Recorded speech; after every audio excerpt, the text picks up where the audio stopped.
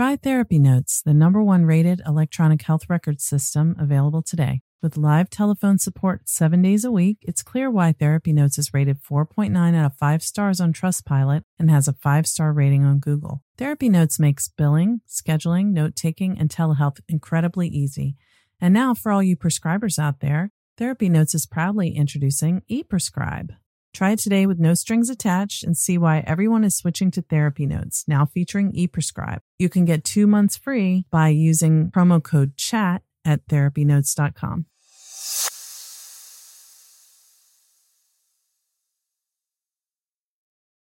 Trauma Therapist Network is a website to learn about trauma and how it shows up in our lives and to find a trauma therapist. Go to traumatherapistnetwork.com to find a trauma therapist near you today.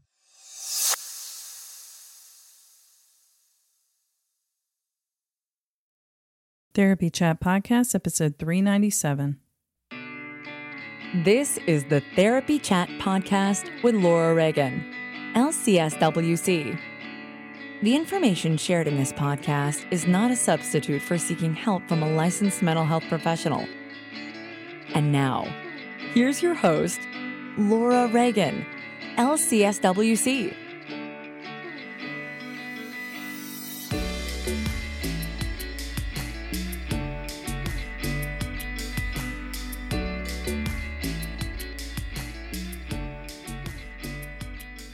This week's episode is sponsored by Therapy Notes, the #1 rated electronic health record system available today. With live telephone support 7 days a week, it's clear why Therapy Notes is rated 4.9 out of 5 stars on Trustpilot and has a 5-star rating on Google. Therapy Notes makes billing, scheduling, note-taking, and telehealth incredibly easy. And now, for all you prescribers out there, Therapy Notes is proudly introducing ePrescribe. Use coupon code CHAT or click the link in the show notes to get 2 free months at therapynotes.com. Hi, welcome back to Therapy Chat. I'm your host, Laura Reagan, and today I'm going to keep this really brief because I'm getting ready to get on a plane to go to the UK to attend 2 conferences, the Master Series in Oxford, where I'm so excited to be with Dr. Jamie Marich, Linda Ty, Deb Dana, Dr. Stephen Porges, Dr. Janina Fisher, Dr. Bessel Vanderkolk, Dr. Dick Schwartz, so many others, amazing, amazing teachers, giants in the field of trauma, people I respect and admire, and going to do that. And then I'm going to the Not Your Typical Psychotherapist Conference in London after that. So probably won't see a lot of me on social media. I'll be emailing a little bit, but not a lot. I might post some pictures. I'm sure I'll post some pictures of me with some of the wonderful people that I'm looking forward to seeing. But beyond that, there's only so much I can do with the time zone difference and being in an unfamiliar place. So I'm just going to focus on being present in the moment. I'm revisiting an episode from about 5 years ago with someone I really respect, whose work in the field of trauma is different from anybody else that I know of, and that is Susan Pease Banitt. Susan Pease Banitt, LCSW, is a social worker, psychotherapist, and author who specializes in the treatment of severe trauma and PTSD. She's worked in the field of mental health for more than 4 decades in diverse settings, inpatient, outpatient, and medical, with adults and children, and trained in the Harvard Medical Teaching Hospitals in Boston, Massachusetts. She's a Karuna Reiki master, Kripalu-trained yoga teacher, and shamanic healer in the Celtic tradition. In addition, Susan studied past life regression therapy with Dr. Brian Weiss. Susan's book, The Trauma Toolkit, Healing PTSD from the Inside Out, won several awards, including the Alumni Media Award for Written Work by Simmons College School of Social Work, the Silver Nautilus Award for Health and Healing, and was runner-up at the London Book Fair in the category of spiritual books. It's a great book. I recommend it to people all the time. Susan speaks internationally on the psychological and holistic treatment of PTSD, and her second book, Wisdom, Attachment, and Love in Trauma Therapy, Beyond Evidence-Based Practice, was released back in 2018. And that's what we were talking about in the episode that you're going to hear today. Susan is passionate about helping people heal fully from even the worst traumatic histories. She believes in the power of attachment and caring in the helping relationship and likes to carry a big metaphorical toolkit. She's done decades of her own healing work, practices meditation daily, and strives to live mindfully and is excited to bring many modalities to her healing work. She's worked on several boards of directors to support her local healing and artistic communities and loves to laugh, and in her spare time, she enjoys performing improvisational comedy. Susan lives and works in Portland, Oregon, and is grateful for her supportive friends, family, and wise animal companions. She offers individual therapy with all ages, PTSD coaching, classes, workshops, licensed supervision for social workers, Reiki, PLRT, and runs a monthly PTSD support group. I don't know if she's still running the support group at present, but I'm sure you can get any information you need about what she's doing on her website, which is SuePeaseBanitt.com, and that'll be in the show notes. Susan is also a contributor to Dr. Jamie Marriage's book, Dissociation Made Simple, which I'm still working through, and you hear me talking about all the time. I'm so deeply grateful for what Susan is doing to help people with trauma and dissociation and dissociative disorders, and to change the way our field looks at healing. So I've been very inspired by her, and I hope you will be too. Now, when I come back from the UK, it's going to be time to open up the doors for our new members to join Trauma Therapist Network.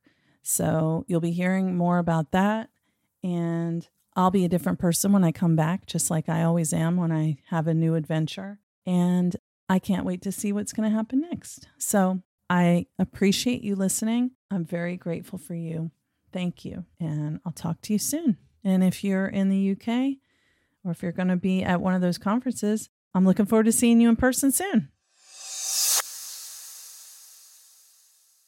Hi, welcome back to Therapy Chat. This conversation is an amazing one, I know. I'm talking today with Susan Pease Banitt, LCSW. Susan, thank you so much for coming on to Therapy Chat today. Thank you for having me. It's such a pleasure, and I'll let our listeners know that I have been wanting to interview you for a long time. Susan is the author of one amazing book that I love and have loved for a while, and a new book. Her first book is The Trauma Toolkit, Healing PTSD from the Inside Out. And her new book is called Wisdom, Attachment, and Love in Trauma Therapy, Beyond Evidence-Based Practice. So I have been wanting to interview her about her first book. And now, thanks to one of our wonderful listeners who begged me to get her to come on, we made the connection. And now Susan's here today. So Susan, will you just start off by telling our audience a little bit about yourself and your work for anyone who might not be familiar? Okay, sure. I would love to. I have been in this field a very long time. I've been in the field of human services for over 40 years. I started young. I've been a social worker for about 25 years. And my practice has evolved to a place where I specialize in trauma and dissociative disorders, along with a few other things. I was a medical social worker, so I do a lot of supervision of medical social workers. I worked in the field of autism for about 12 years.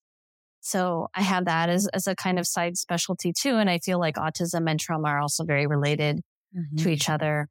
And I do a lot of supervision and work with clients also with very extreme abuse backgrounds. That's wonderful. And your practice is where? My practice is in Portland, Oregon. Portlandia.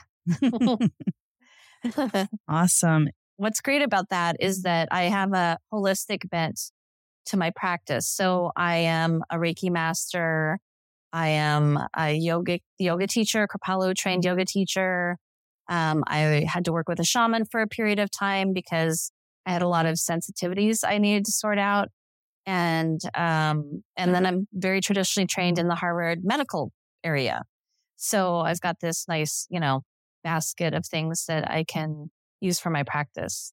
I love it. And that's why I've been so drawn to your work, because I I started out as in a sexual assault crisis center before I went to grad school. And so like you, I have a longer history in the field than my actual experience as a licensed social worker, but I've been practicing as a social worker since 2010. And when I was in school in '07 through '09, I did 3 years, so '07 through 2010, actually. It was very, very much focused in grad school on evidence-based practice. And I really came out of there thinking, if it ain't evidence-based practice, it ain't therapy. And, but, so I had that part of myself that was really focused on that, but it felt like there was really something missing. And the more I've integrated more holistic practices into the very research-based work, the more complete myself and my work with my clients feels. So your books just resonate for me immensely. Well, I'm glad. It's important because, it was one of the things I mentioned in this new book is that different cultures have really different standards for what is evidence-based. And I recently taught at the Oregon College of Oriental Medicine for a semester, their behavioral medicine class. And what I came to realize is that in Chinese medicine, they don't consider a technique evidence-based unless it's 200 years old in practice. Exactly. So, right. So it's a very different standard than what we do in the West for research. Absolutely. And when you're working with particularly people who've experienced severe abuse and they have, any kind of abuse and they have trauma and dissociation, there's really no one size fits all approach that will, especially like a very top down approach, is not going to be as beneficial, because there's too much going on from the bottom up that isn't being addressed when you don't have the other types of, complementary practices that go along so well with our work, like whether it's Reiki, yoga therapy. But I'm interested in the shamanic work that you've done because that definitely comes through in the trauma toolkit. Mm-hmm. Yes. In fact, it was my work in supervision and in my own healing with this shaman that led me to write the trauma toolkit, because I also went through about a 4 to 5 year period of fairly florid PTSD that this man helped me through. But he had been a therapist himself for 25 years. He'd done a lot of Gestalt and Ericksonian work, and then kind of fledged out into a full-fledged shaman. And at the time I met him, he was just practicing as a shaman and was recognized by a couple of tribes in the Northwest area as being valid. And he could bring me out of traumatic states so quickly, I didn't even know it was possible. And of course, at that point, I'd already been working in the field for several years. So I really wanted to pass along this wisdom to other people. There's not even enough yoga teachers probably to go around for all the trauma. So I wanted a book where people could access their own healing quickly and effectively in a way that they felt comfortable with. Yes. There's one thing in that book that stands out so much to me. I mean, the whole book, the Trauma Toolkit, is an incredibly rich resource of practices that are more indigenously based and kind of written from a perspective of yoga philosophy. Am I Yes. characterizing that well? Yes. Mm-hmm. Because yoga, and I conceptualize this in the new book for therapists as well, is that I think it's useful to look at the human being as a multidimensional being. And in the yoga system, they have these 5 layers of the human being that they talk about, which is the physical body, the energy body, 2 different levels of mind. So there's a lower, what we might call the cognitive mind, and then a higher intuitive, or in the West, it was known as the angelic mind.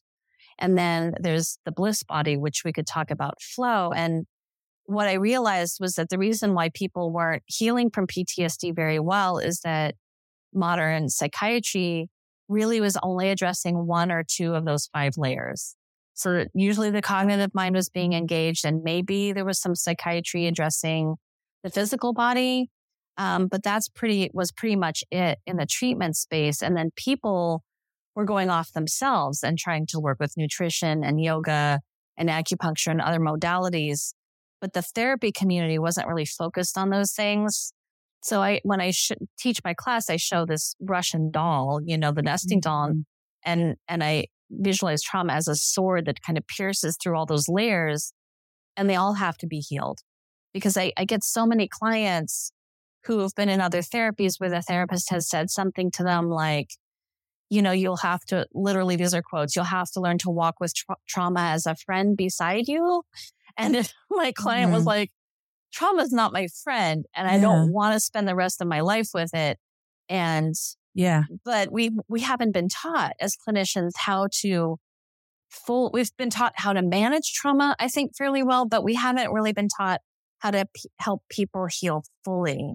And so there's all these new studies that are coming out, like the ACEs study and the studies on the hypothalamic pituitary adrenal axis that are showing us more the multidimensional nature of how trauma takes up residence in the body. And then if people are energy-based or able to see or sense energies, then people are getting things like Reiki on board or acupuncture, energy modalities that help heal and seal up the energy body. And a lot of therapists are moving towards those things. And whenever I present, I often have people come up to me almost afraid of being overheard who want to talk to me about how they are interested in those things or using them, or how their program won't let them talk about it. And so I really want to I want to frame this as an issue of cultural competence, that many, many indigenous cultures, including my own, which is Celtic and Irish, have had these modalities from time out of mind. And it's a very universal human experience to work with healing the energy body. It's actually only Northern Europeans who really kind of eschewed that, which I think is honestly a direct result of the Inquisition and 300 years of suppression of those kinds of teachings and technologies. Whoa. I love what you just said. Wow. Because I just thought about what came immediately to mind. It's not even the Inquisition, but like Salem witch trials. I just thought about just made me think of like a cultural genocide. It was a cultural genocide. It went on for 300 years. That's 10 generations. That's enormous. It's kind of mind-boggling when you think about it, because I've worked with practitioners from India and China who have these healing lineages that go back maybe 20 generations in their family. And so there's all this wisdom and knowledge that's accumulated. And Mao Zedong tried to get rid of traditional Chinese healing for a few years. And then he realized that he was selling his culture short, and he reneged on those rules and let people start practicing again. So that was just a few years, but you contrast that with 300 years. That's really quite a big sea change for a culture. Yeah. Oh, you're a good social worker. You really got me thinking now about that. Wow. Thank you for sharing that perspective. I'm going to think about that a lot. And one of the things that popped out of your book, that the first book that I carry with me every day in my work, is I remember reading in that book, if there's one thing that, if it was the only tool you could have to work with people who've experienced trauma and who, are severely dissociative, it would be sage. Mm-hmm. And that, because it's so grounding. And yes, I mean, that's like, I don't know, for me, that was very powerful, because that's not what most therapists who are working with people who have complex trauma are necessarily considering a number one tool in their toolkit.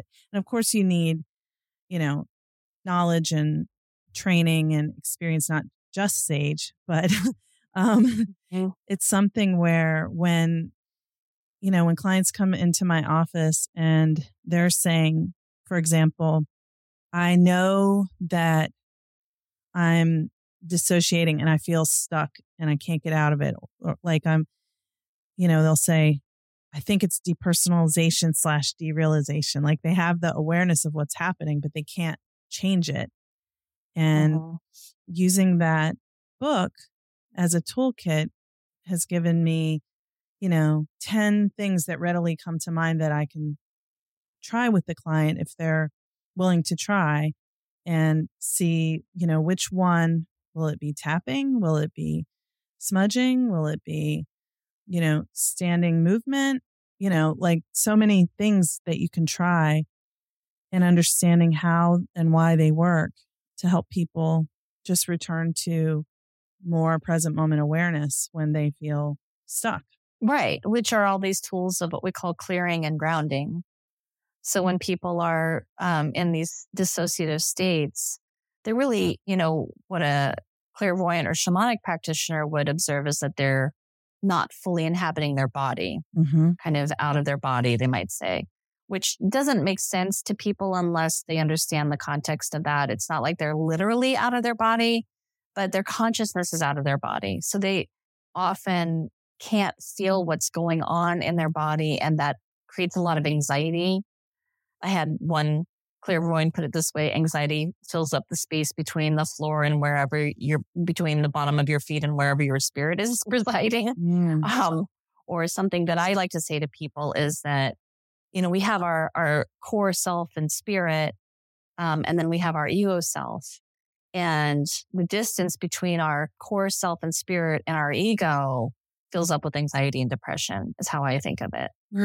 So the more people are grounded and connected in themselves and their bodies and really anchored in, the less anxiety they're going to have, the less dissociation they're going to have.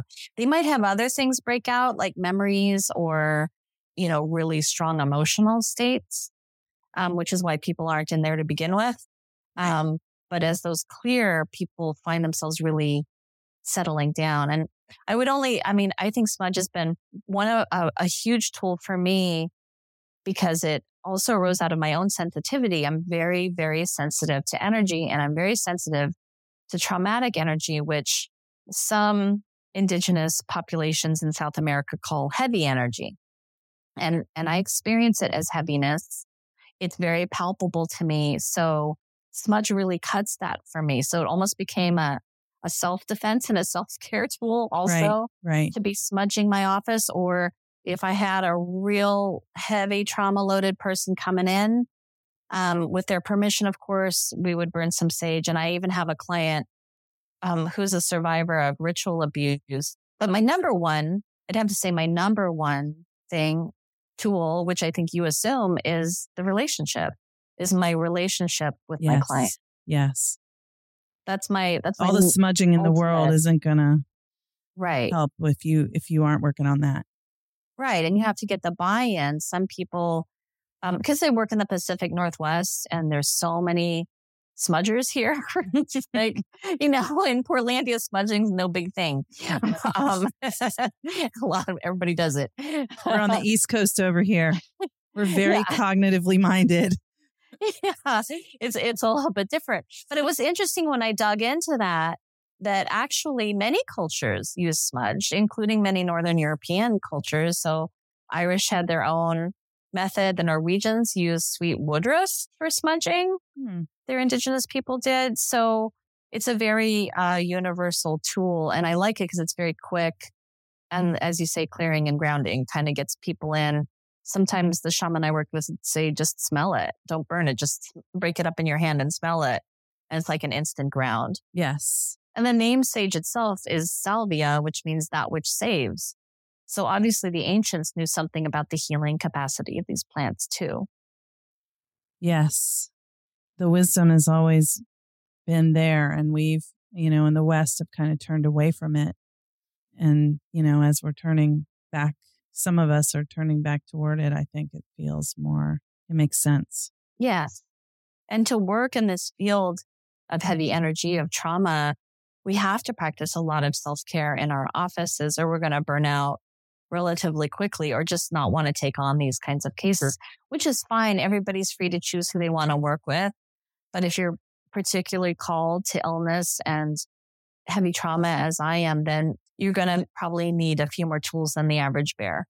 Absolutely. And I will add, I'm not sure if you agree with me about this, but, I hear people say sometimes, yeah, that's why I don't work with people who have trauma. I'm not really comfortable doing that work. And it's like, Yes, you do work with people who have trauma. You just don't know they have trauma. Right. So Yes, I would agree with that. I don't really feel like we can opt out of practicing in a way that recognizes that trauma is so prevalent. Yes. It's so prevalent. And at the same time, I think those therapists are sometimes good for people who aren't yet ready to move into their traumas for healing. And they just need sort of more supportive, stabilizing work in their life if they can do it. And then, of course, people with heavy trauma can't really even do that. And there's often this chicken and egg problem, which I had run into earlier in my career, where everything I would try to do to stabilize a client would backfire because life itself was the trigger, basically. Yes. And then that's when it's really helpful to have these alternative tools, because I have clients who come in, can't talk to me. I used to have to refer those people out. Now I just put them on the Reiki table and work with them that way. And literally after 1 to 3 sessions, they're ready to do some talking. It's amazing how quickly that works for them. That is amazing. Reiki for me is still like an uncharted territory. I want to understand more about it, but it's something that I haven't put time into really exploring, learning about. Well, there's so much out there to do. Some people are drawn to EMDR. Some people are drawn to other modalities that help make that safety and trust happen more quickly. I just happened to be drawn to Reiki. I actually kept having because again, I have a lot of sort of psychic shamanic clients who come to me. And I had a few in a row that came to me and were like, why aren't you using your hands? And I was like, therapists don't touch people. And they're like, are like, too bad, like figure it out because you have a lot of healing ability. So after that happened enough times, I started looking around, and then I found this book written by a social worker at Mass General Hospital in Boston, and she was using Reiki all over the hospital, and she wrote a very good book about it. And I'm sorry, I can't remember the name off the top of my head. And there were a couple other books I found like that with psychotherapists using Reiki. And of course, there's the option with Reiki to not touch, which is what's great about it. Yeah. There's Reiki healing meditations that you can do. I do those a lot, especially with new clients. Or there's just distance Reiki. There's things that can be done that way. But I have found them with my very, very sensitive clients to be extremely effective because they can really feel it.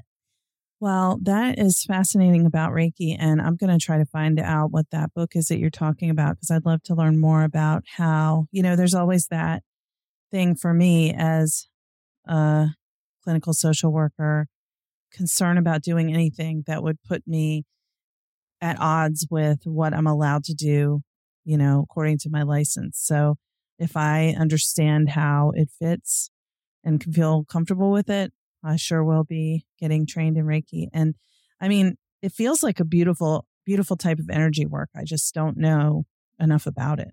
Right. And Reiki.org has a section for research. They're doing a lot of research with it, trying to collect as much evidence-based information as possible. So that can also help people who are drawn to it or considering it. But even if you don't use it in your practice, it's amazing for self-care. Really, really calming. Thank you. And that's beautiful that you have mentioned self-care a couple times, because I could not agree with you more how important it is for us as therapists to be constantly and intentionally practicing self-care throughout the day, throughout our week, our personal lives, to keep us going so that we can stay in the game and be able to help people for a long time instead of burning out shortly, like you mentioned before. Absolutely. And so just in case it's not clear to the listeners, the Trauma Toolkit is a book that was written for lay people. It's written for everybody. There's a lot of healers that read it, but it's not necessarily written for healers. Whereas my new book, Wisdom, Attachment, and Love and Trauma Therapy Beyond Evidence-Based Practice, is specifically written for therapists. Routledge is the publisher, and they're distributing it possibly as a textbook to people. Oh, wonderful. And there's an entire chapter, let's see if I can find it, chapter 9, which is the self-care for the trauma therapist. And the whole chapter goes into a lot of detail, especially also around safety in the workplace, like how to call for help if you don't have a safety button. I was just supervising somebody who works with people coming out of prison. And I asked her what their safety plan was. And her answer was, well, there's a probation officer down the hall. And I'm like, I'm not sure Right. that that's a safe enough plan for you. Doesn't sound like a safety plan. It just sounds like a person who's down the hall. Right? Yeah. My safety plan is if I scream really loud, hopefully somebody will come run and save me. Yeah. So it's better to have a more concrete safety plan. And I really encourage those of us who work in the field of trauma and violence to have those plans, because I've had students who became in a great deal of fear. I've known therapists who were attacked.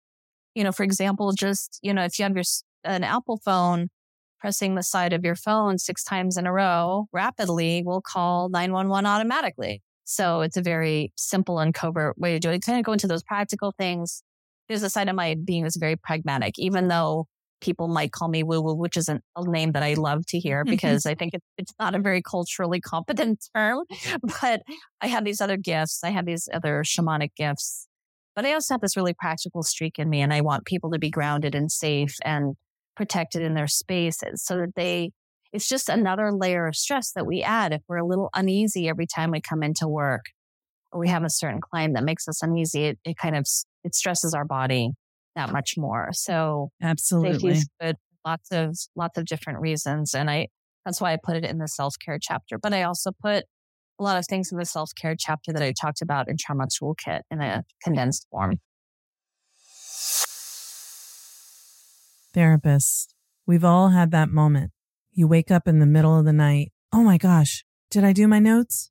Well, you don't have to worry about that anymore when you use Therapy Notes. Therapy Notes makes it easy to write your notes, get them done quickly, but thoroughly. My group practice has used Therapy Notes for 6 years, and everyone always finds it easy to use. But the best thing is, if you do need help, you can call their customer service number and a person answers the phone. And anytime I've ever had to use it, which is maybe 3 times in the past 6 years, my issue has been resolved easily with a cheerful demeanor in 15 minutes or less. So I highly recommend Therapy Notes. And don't forget, go to therapynotes.com and use promo code CHAT to get 2 free months.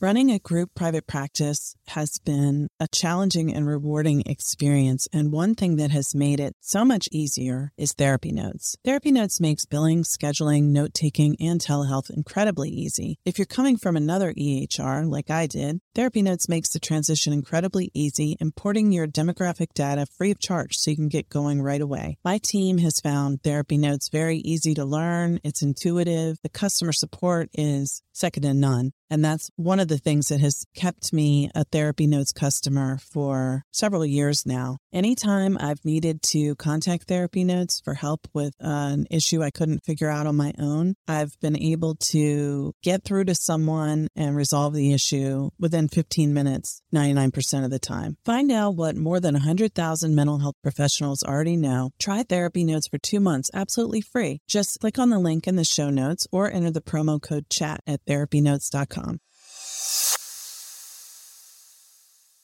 Well, and I love the self-care focus. So intentionally in your book, it's beautiful. And I really wanted to say that to me, I haven't completely finished the book.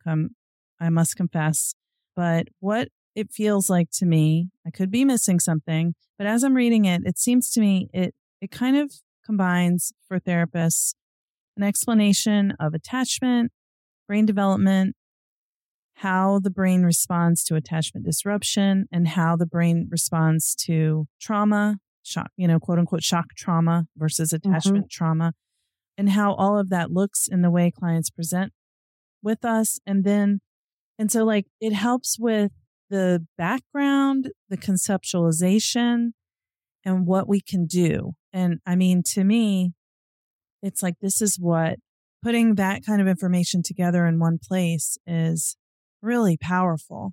And then how to be relational as a therapist and why you need to be, or why that is where the healing happens in work with clients, especially clients who have attachment issues and / or trauma.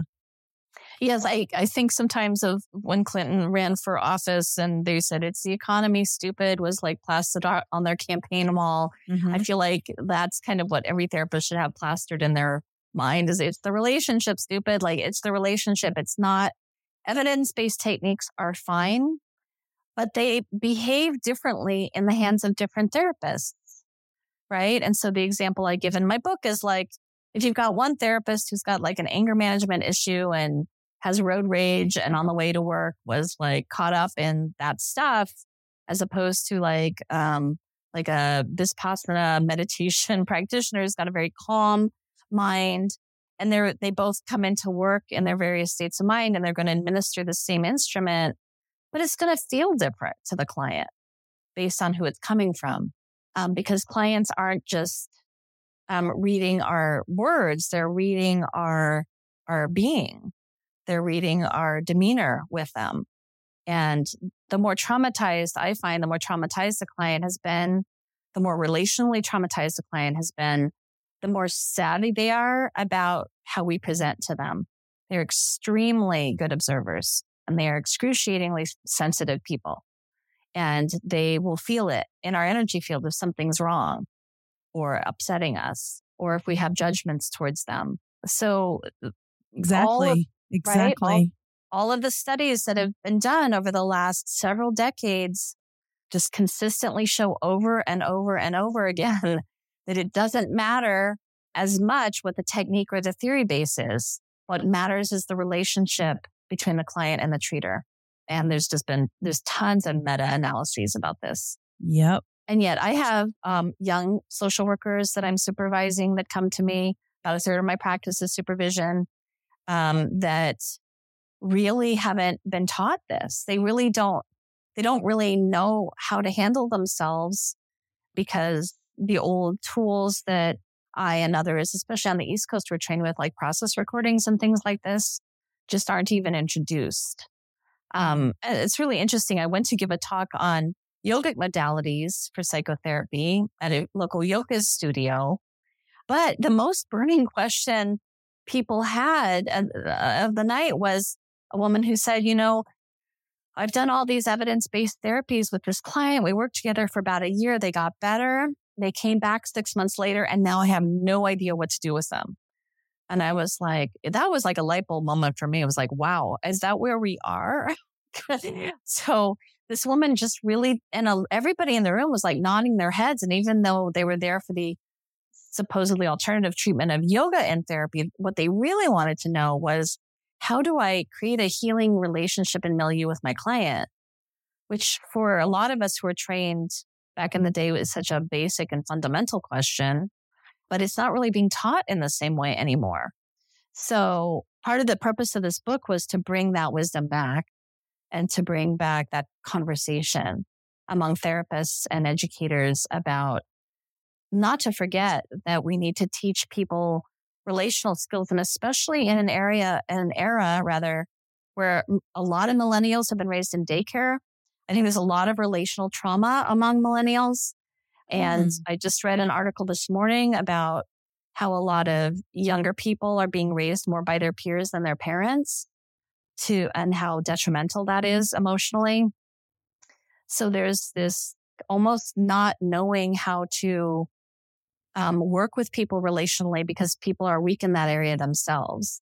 Like I have twins who are 21, and just last night I was talking to one of my daughters and she said, oh yeah, she said a lot of her friends have phobias about speaking on the telephone. They're fine with texting. Yep. But they're really afraid to talk to people on the phone, which is really kind of devastating to hear and also interesting.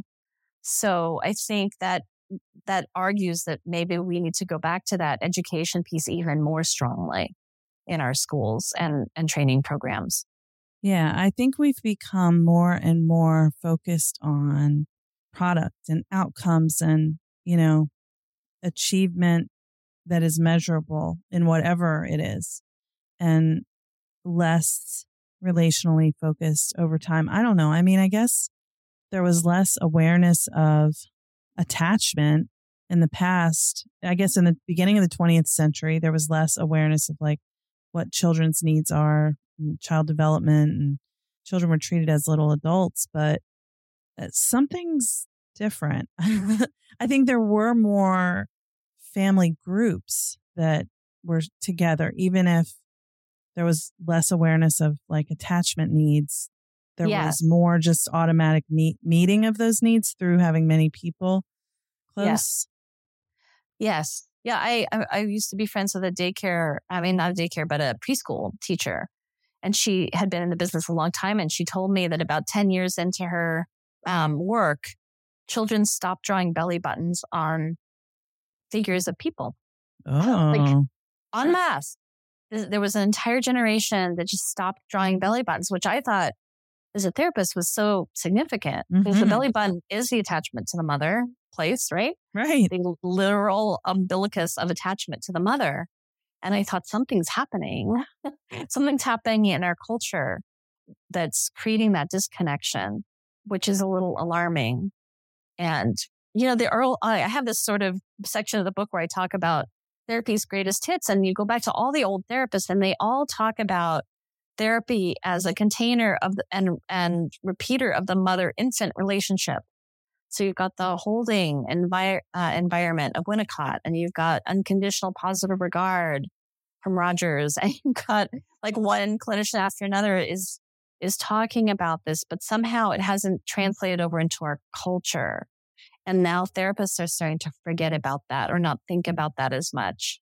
Because when you become focused on immediate results, that's a long evolving relationship, and you can't really get there in 12 weeks. A lot of people aren't ready to tell their therapist anything much before 6 to 9 months. Thank you for saying that. Yeah. Right. I mean, you're not going to walk in.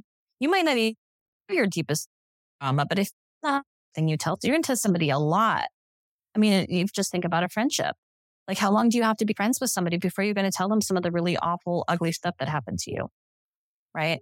Probably a while. And your friend, you'd be seeing many more hours a week, maybe, than a therapist. So these things just are time-based. Like, they really are time-based. You can't cut the time and get to the same result. You can do some. I agree with you so much. Right. You can do some small pieces of work, but I have so many what I call CBT refugees in my practice. So many, like, because people go try that first. It's also appealing for people to do CBT because they don't have to go back and deal with their trauma. So they want to try to fix things without doing that. But it doesn't work for very long. It might work for 3, 6, or 9 months, which is the length of time that most of these studies cover. Which is why it's supposed to be the most effective modality.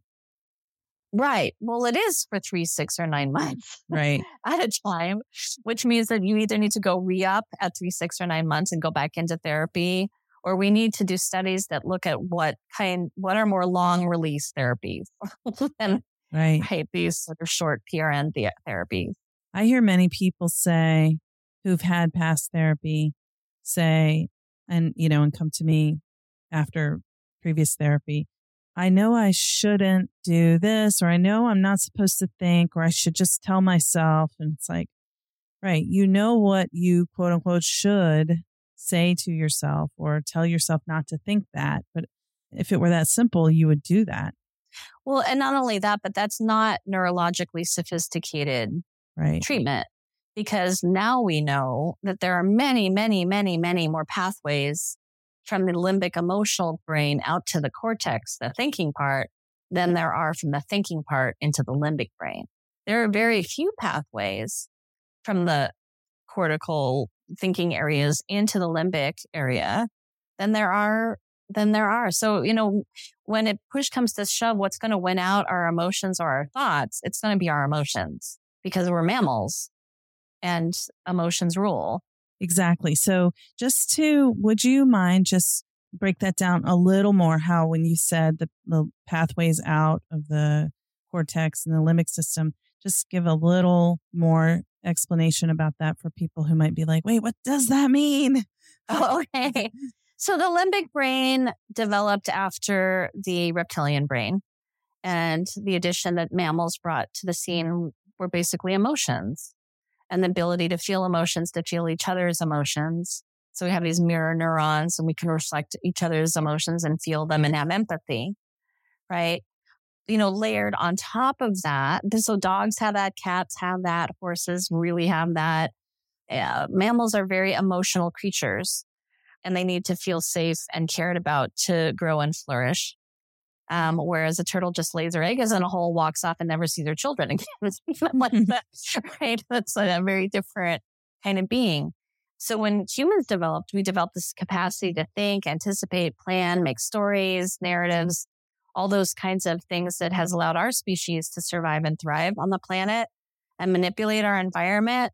But we also have this kind of more fundamental and primitive part of our nature, which is our emotional nature and our empathy and our connection to each other and our need for relational connection. Like primates are highly, highly social beings. We evolved to need and crave connection. And when we don't have that, all the intellectual stimulation in the world isn't going to help us. That's why most people can't read a book and heal themselves. Mm-hmm. We actually have to sit in the presence of another more healed limbic brain, as they say in this wonderful book, A General Theory of Love, written by these 3 psychiatrists from San Francisco. The only thing that heals us is sitting in the presence of another more healed limbic brain, right? So that again comes back to the relationship and the connection and what Buddhists or Hindus might call a transmission of the teacher, which is if I'm holding a very peaceful, loving, caring space for somebody, they can't help but start to resonate to that at a certain period of time, as long as they don't lose my cool. If I stay the strongest mind in the room and I hold that space, people are going to just start healing no matter what I do. Wow. I love that too, how it doesn't have to be that the therapist has every piece of healing done that they needed to get done to make them whole and complete so that they can be this all powerful, just a more healed limbic system. Exactly. Sometimes I feel like, in the past, I don't know if you know that Wallace and Gromit animation where the dog is laying down the tracks in front of the train as it's hurtling down the thing. He's laying down. Like that's what we're doing as therapists. We're laying down the tracks as our patients are hurtling along behind us. And that's okay. I think that makes for very stimulating growth in the therapist. And, when we get into those places where we feel overwhelmed and de-skilled, then we know that we need to work on something in ourselves, either our technique or it might be just some aspect of our own personality. And then it's good to seek out supervision, therapy, and, I'm big on personal growth workshops. Mm-hmm. Tons of therapists go to the Kripalu Center in Lenox, Massachusetts, and Omega Institute in New York. And out here, it's Esalen and Brighton Bush and different places like that. I think I kind of may put a plug in my book for really wish those things counted towards continuing education, because if we're only learning techniques, that's just one half of our brain. To really have a master wisdom therapist, we need to have really robust left and right hemispheric skills that we bring to the table for our clients, especially with severe trauma, because it's so challenging to work with. Yes, I agree with you too about the personal growth workshops. And, I do that myself. I try to do as many trainings that are experiential as possible, but I also do things that are purely just for personal growth that are separate from my own therapy that I also have. I'm trying to, and acupuncture and, exercising and yoga. Trying to do as much as possible because I feel like that's what it takes to be able to stay with how hard this work can be. But I mean, it's such a sacred privilege to be able to do this work with people. It is a sacred privilege. Absolutely. It is also, when we get it right, I think it is one of the most deeply satisfying things that I can do in the world. Yeah. Well, that's a beautiful place for us to end, but I would love to talk to you for hours and hours more. But where can people find your book, your work, and everything that you have going on? Okay, well, I am the only Susan Pease Banitt on the internet, so I am not hard to find. Nice. My website is SuePB.com, like peanut butter. It's also SuePeaseBanit.com, but that's harder to spell. SuePB.com will get you to my website. I do offer classes based on the Trauma Toolkit.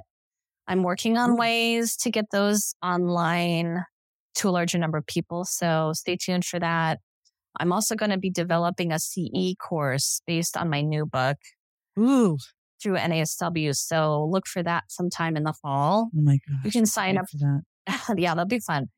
You can sign up for my newsletter, get those announcements when things are happening. And I speak, I do interviews. I'm out and about. So, and I'm very responsive to contact if people want to email me or have a chat. So I'm really, my mission is about, I don't want to take my successes to the grave. I really want to share what I've learned and continue to learn with as many therapists as want to learn from that. No, I'm so grateful for the work you're doing and that you were willing to come and talk with me on Therapy Chat today. And I hope that maybe we can continue this conversation in the future. But I think, you are getting the message out there in so many different ways, and it's so important. Thank you, Laura. I will come back anytime you want to have me. Oh, thank you. Thank you to Therapy Notes for sponsoring this week's episode. I do love Therapy Notes. It's such an asset to my business and makes my job as a practice owner and a therapist much easier. Try it today with no strings attached to see why everyone is switching to Therapy Notes, now featuring ePrescribe. Use coupon code CHAT or click the link in the show notes to get 2 free months at therapynotes.com. Thank you for listening to Therapy Chat with your host, Laura Reagan, LCSWC.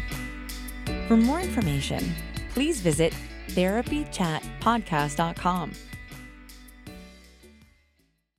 Try Therapy Notes, the #1 rated electronic health record system available today. With live telephone support 7 days a week, it's clear why Therapy Notes is rated 4.9 out of 5 stars on Trustpilot and has a 5-star rating on Google. Therapy Notes makes billing, scheduling, note-taking, and telehealth incredibly easy.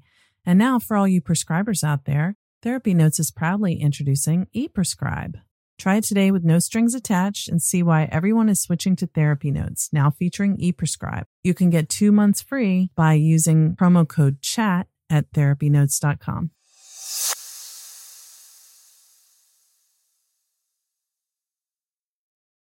Trauma Therapist Network is a website to learn about trauma and how it shows up in our lives and to find a trauma therapist. Go to traumatherapistnetwork.com to find a trauma therapist near you today.